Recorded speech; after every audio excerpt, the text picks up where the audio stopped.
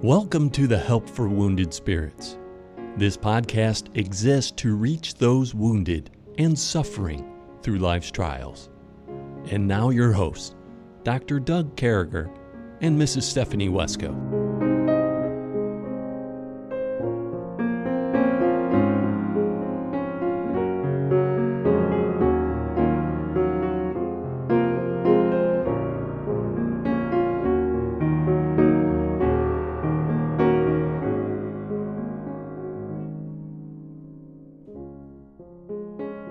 Great to be back with you, folks. We consider it a wonderful honor to come across this broadcast. With me today, as always, is my friend Stephanie. She's got some serious allergy kind of things going on with her throat, so bear with us. I got a little bit going on.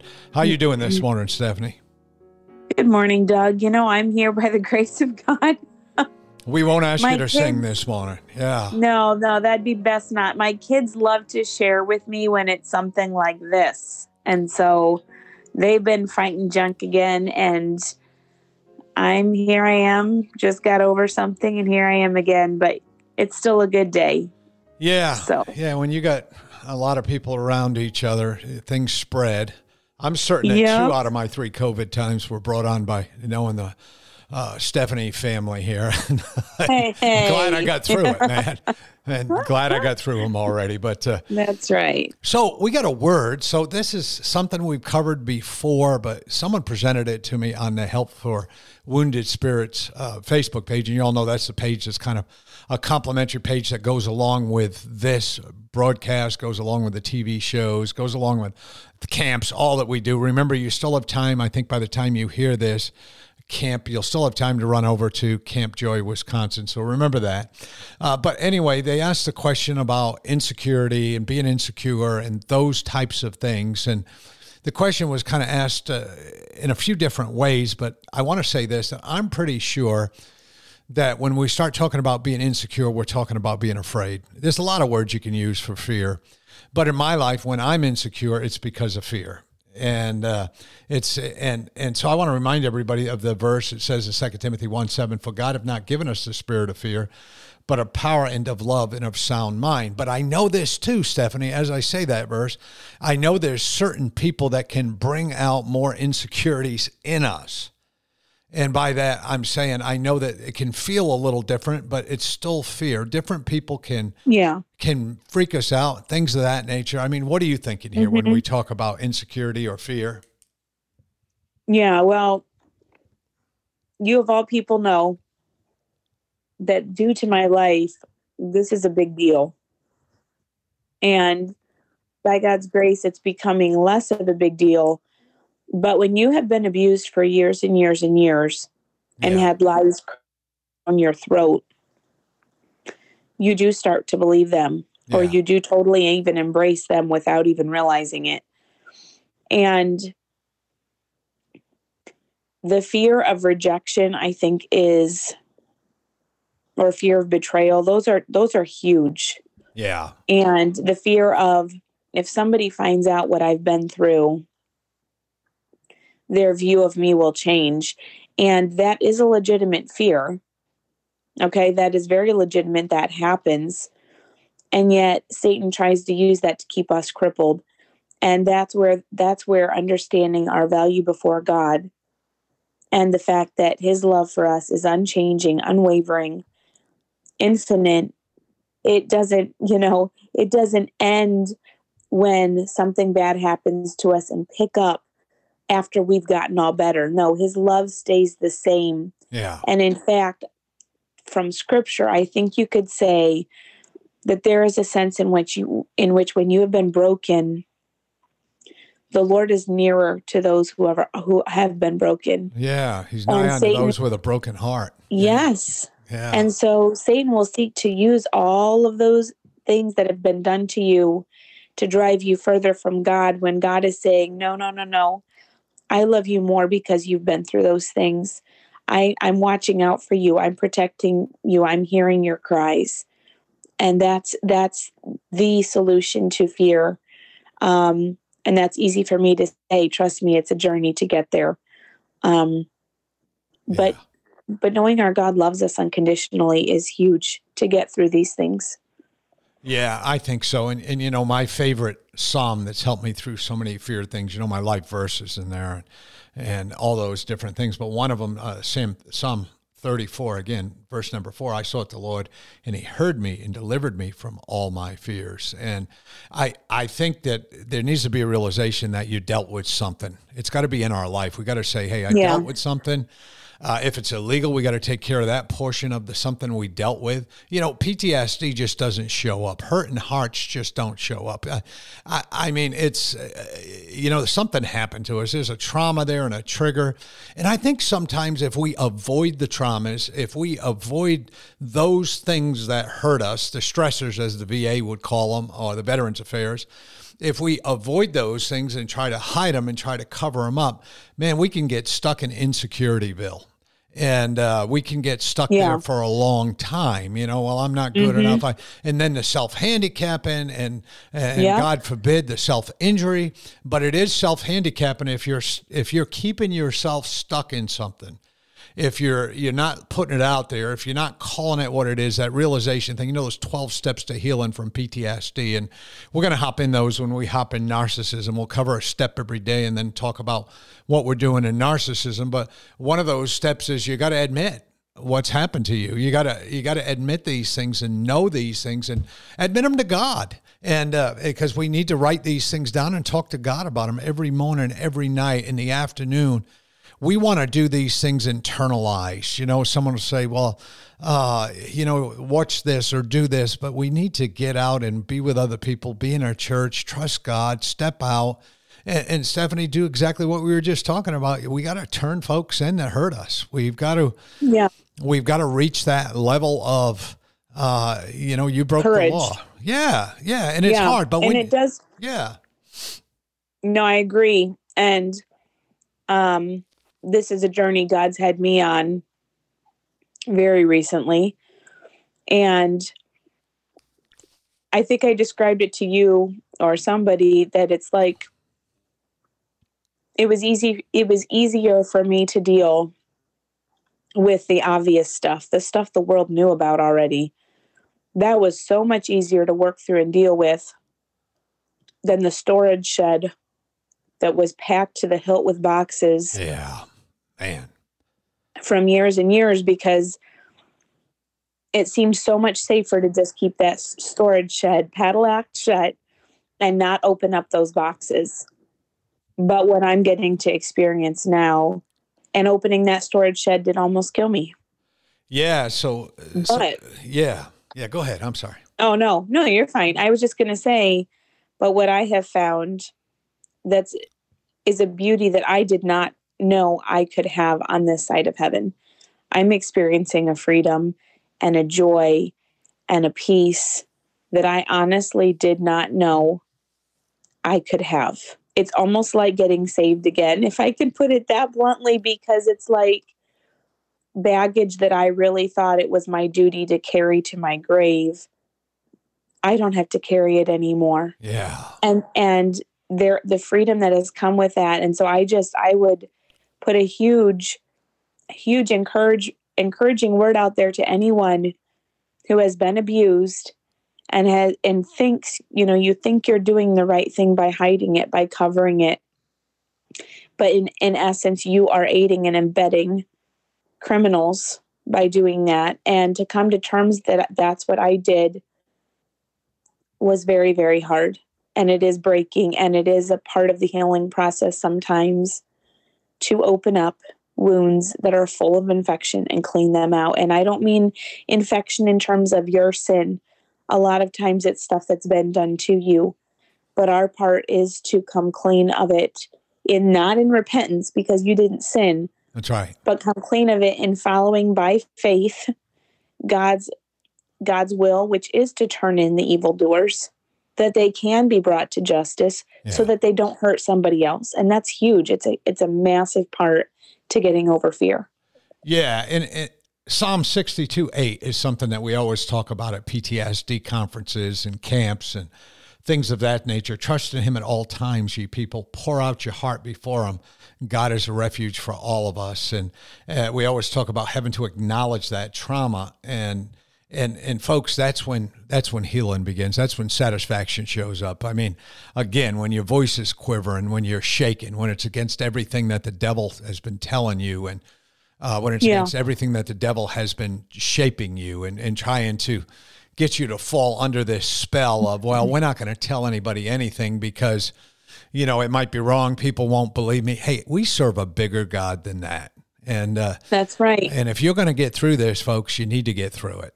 And you need to seek the help from authorities and things of that nature. We got to get through things. And I'm telling you, carrying around junk for the whole of a lifetime can just mess you up. And I've said this before, and I'll close with this statement. I'll say it again. As I had a sister who was raped as a teenager, and never dealing with things properly with God and other people. They did lock the guy up. We went to the police immediately. I mean, we didn't wait 1 second.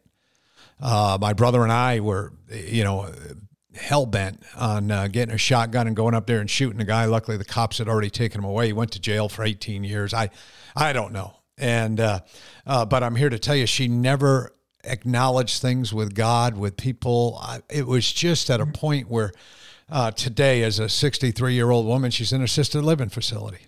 And it's just terrible. It's just terrible. So we got to remember, folks, that acknowledging the trauma is a big part of our healing, and talking to God, going to God, and being truthful about it. The devil wants to minimize things that happen to us.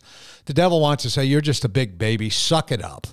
And, let me tell you, there's no place for suck it up in God's word. Hey, we're going to be right back. Take a minute and listen to what your radio stations have to tell you this morning.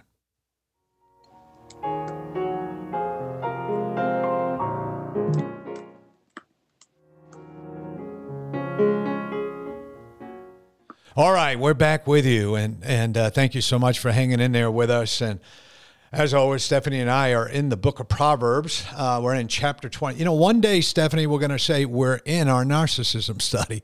I have a feeling we're not terribly long from that. We're going to go ahead and start with 4 verses today. We're on Psalm 30 through Psalm 34. I went by the field of the slothful and by the vineyard of the man void of understanding, and lo, it was all grown over with thorns, and nettles had covered the face thereof, and the stone wall thereof was broken down. Then I saw and considered it well. I looked upon it and received instruction. Yet a little sleep, a little slumber, a little folding of the hands of sleep. So shall thy poverty come at one that traveleth, and thy want as an armed man. All of a sudden, Stephanie, here we are. He goes to a garden that belongs to a lazy person, a slothful person, a person not getting the job done, a person not working, a person not doing the things they should do. And it's just filled with stickers and thorns and all those things that hurt you, and you can't get to the vineyard. You can't get the grapes. Things are being choked out. They're not growing the way they should. And to get into the grapes, I mean, you almost have to wear a hazmat suit and be, so you're not stuck with things. But this is a picture in that first verse. I'm going to that field, and the man was void of understanding. And I think in that first verse, void of understanding is we got a lazy slug here not wanting to take care of his stuff. Yeah. And that's ironically enough, that's what so much of our world is characterized by right now, is just the sense of irresponsibility and carelessness. And I think that's what Solomon's referring to here. And boy, years ago, I had a very short stint while Debbie was in nursing school. I was in the Army. I was sold some used cars and stuff, and you could tell a car in about 2 minutes. You could tell if people took care of them. You could tell if they were well cared for. You could tell the difference, and it made as much as a couple $1,000s at trade-in. And again, people not taking care of stuff. In this vineyard, I mean, we're talking about feeding people. We're taking care of people. And we see that verse there in 31. And lo, there was all grown over with thorns, and nettles had covered the face thereof. and the stone wall thereof was broken down. So the wall that was put up around it was there to keep stuff out, to keep predators out, to get people from taking your grapes and that's broken down. And then everywhere you go, it's just overgrown. And that's a picture of a lifetime sometimes. Some people aren't taking care of themselves and they're overgrown. They pulled the wall down. They're doing the things we shouldn't be doing. I mean, Stephanie, you could look at a life like this and say, what are you doing? What is this all about? Yes. Well, when I look at this, I think it's very interesting that it says that this is what happens to a man void of understanding. In other words, he's empty. Yeah. There's nothing of worth in him. And by that, I do not mean that the man himself does not have worth. By that, I mean he has not put any effort into filling himself with God, right? With God's word, with the principles of God's word. He has emptied himself of anything godly. And when you do that, you open yourself up to Satan. You open yourself up to foolishness, to stupidity. You dropped off a little bit. I dropped off? Yeah, you said you open yourself up to stupidity, and we didn't hear anything after that. Oh, I'm sorry. I don't know why, because I haven't moved. Yeah, I get it. No, I said, you open yourself up to lies of the devil. When you do not have an inflow of God, there will be an inflow of this world and its sickness. That is just the basic facts of how life works. And that's what this man is in this passage. He has shut off the God valve and has opened the floodgates of, and that's what we see here. Yeah, and you I don't know why, but you dropped a little bit. I think we could. Okay. Just I don't know. Can you hear me better now? Yeah. Okay. I can. I think it was all right there. But, if we look at this verse, a couple things come to my mind as we go through this. We look at 31 again, and lo, it was grown all over with thorns and nettles. We just went through that. They are broken down. Then I saw and considered it well. I looked upon it and received instruction. So, that verse means the wise man learned from the tragedy of that. He learned from the terribleness of that. He learned from, that there's something good underneath all that. I can make a difference. This is different. The instruction is, and then it goes down and it talks about yet a little sleep, a little slumber, a little folding of the hands to sleep. So shall thy poverty come at one that traveleth, and thy want an armed man. And so here we are. It's saying that a lazy man or a woman can just let things go and they travel it. They don't care what's happening with their vineyard, but they care when they're out of money.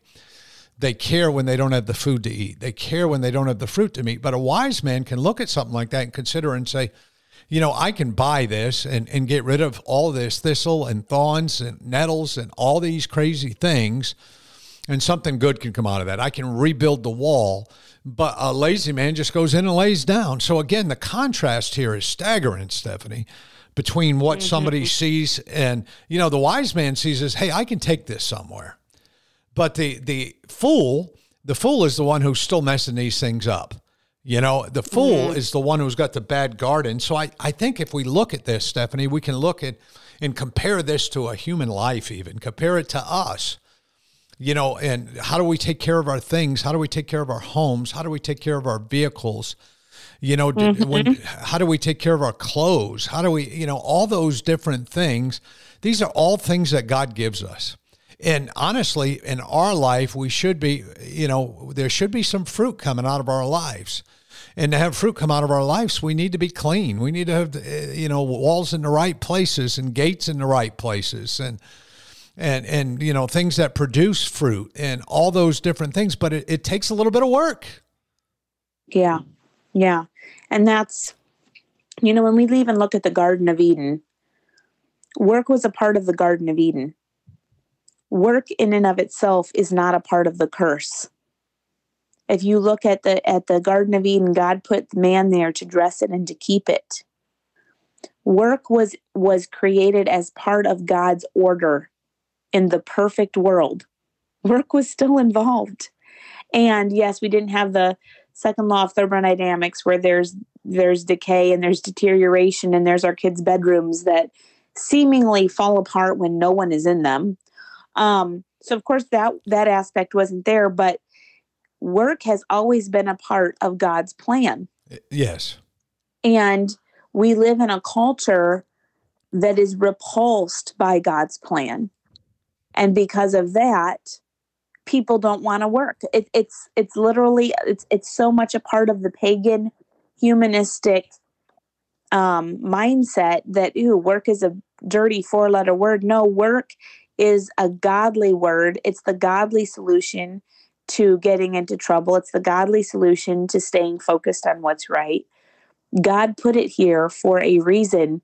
And when we violate that plan of God, there is going to be disorder. There is going to be messes. There's going to be, when we bought our house here, I don't know if you remember, but like the pullback yard and it was just a disaster. It had been completely let go. And, we've been slowly, working at it, getting it pulled together, trying to make it look nice. And you can't let stuff go. It will fall apart. And so that's how life is. And I think of the foolish man in Matthew 7, I believe it is, when Jesus talks about the wise man and the foolish man. And the foolish man builds his house in the sand. Yeah. And that's what I see here in this man that's void of understanding, is he has built his life on sand. There is nothing stable. And the result is an absolute disaster in his life. Yeah, and I think, folks, maybe as we close this thing out and we look at this, what we should walk away from is a couple things. When we have things that God gave us, we need to be good stewards of those things. And you know what? It kind of changes your whole life. I wash my car literally almost every day because there's a brushless car wash about a quarter of a mile from my house that charges $15 a month, whether you wash it once or every day. And I go through it almost every single day, and then I, wax it and coat it and stuff at home. But I want it to look good. I feel so much better about driving my cars when they're clean. I feel so much better about having people over my home when they're nice. But then there's some people who tell me, Stephanie, I can't have anybody over my home. It's not nice. It's falling apart. So, folks, if we're not careful, we can find ourselves pushing things that God gave us into a category of laziness, and just everything goes bad on us. So we have to really work hard on that. And then as we started with fear and insecurity, all that is bondage. You can't have a life of bondage. You don't have relationships that way. You can't live that way. We've all met so many people who've tried to live that way, but insecurity and fear is bondage. And that's what it is. And the Bible says, for ye have not received the spirit of bondage, again to fear, but ye have received the spirit of adoption, whereby we cry, Abba, Father. We cry out to God, that spirit of adoption. We love you, folks. Listen, make sure that you listen to every word Eric has to say. Know we love you. If you got to get a hold of us, drop me a note at doug@woundedspirits.com. The notes have been coming in. I've been trying to answer all of them. And we'd love to talk to you about our ministry and what we got going. We sure do love you, folks. And hey, with that smile that only God can give you today. Thank you.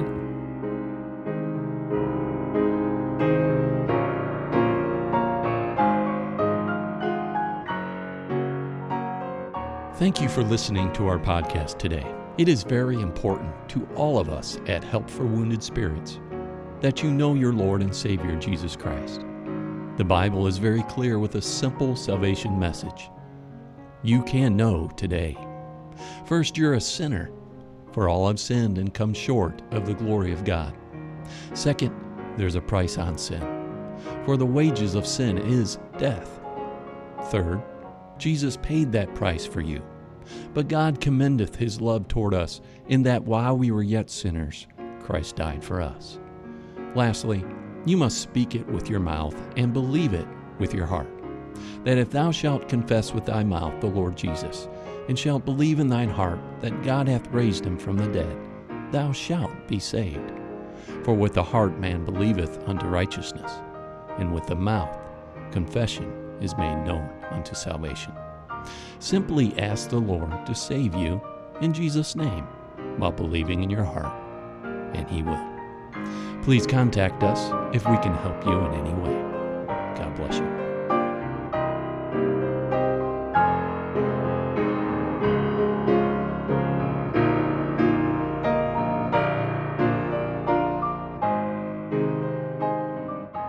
Doug and Stephanie, thank you for listening today.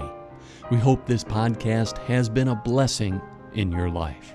For helpful resources, more information, or to donate to help this vital ministry, visit us at woundedspirits.com.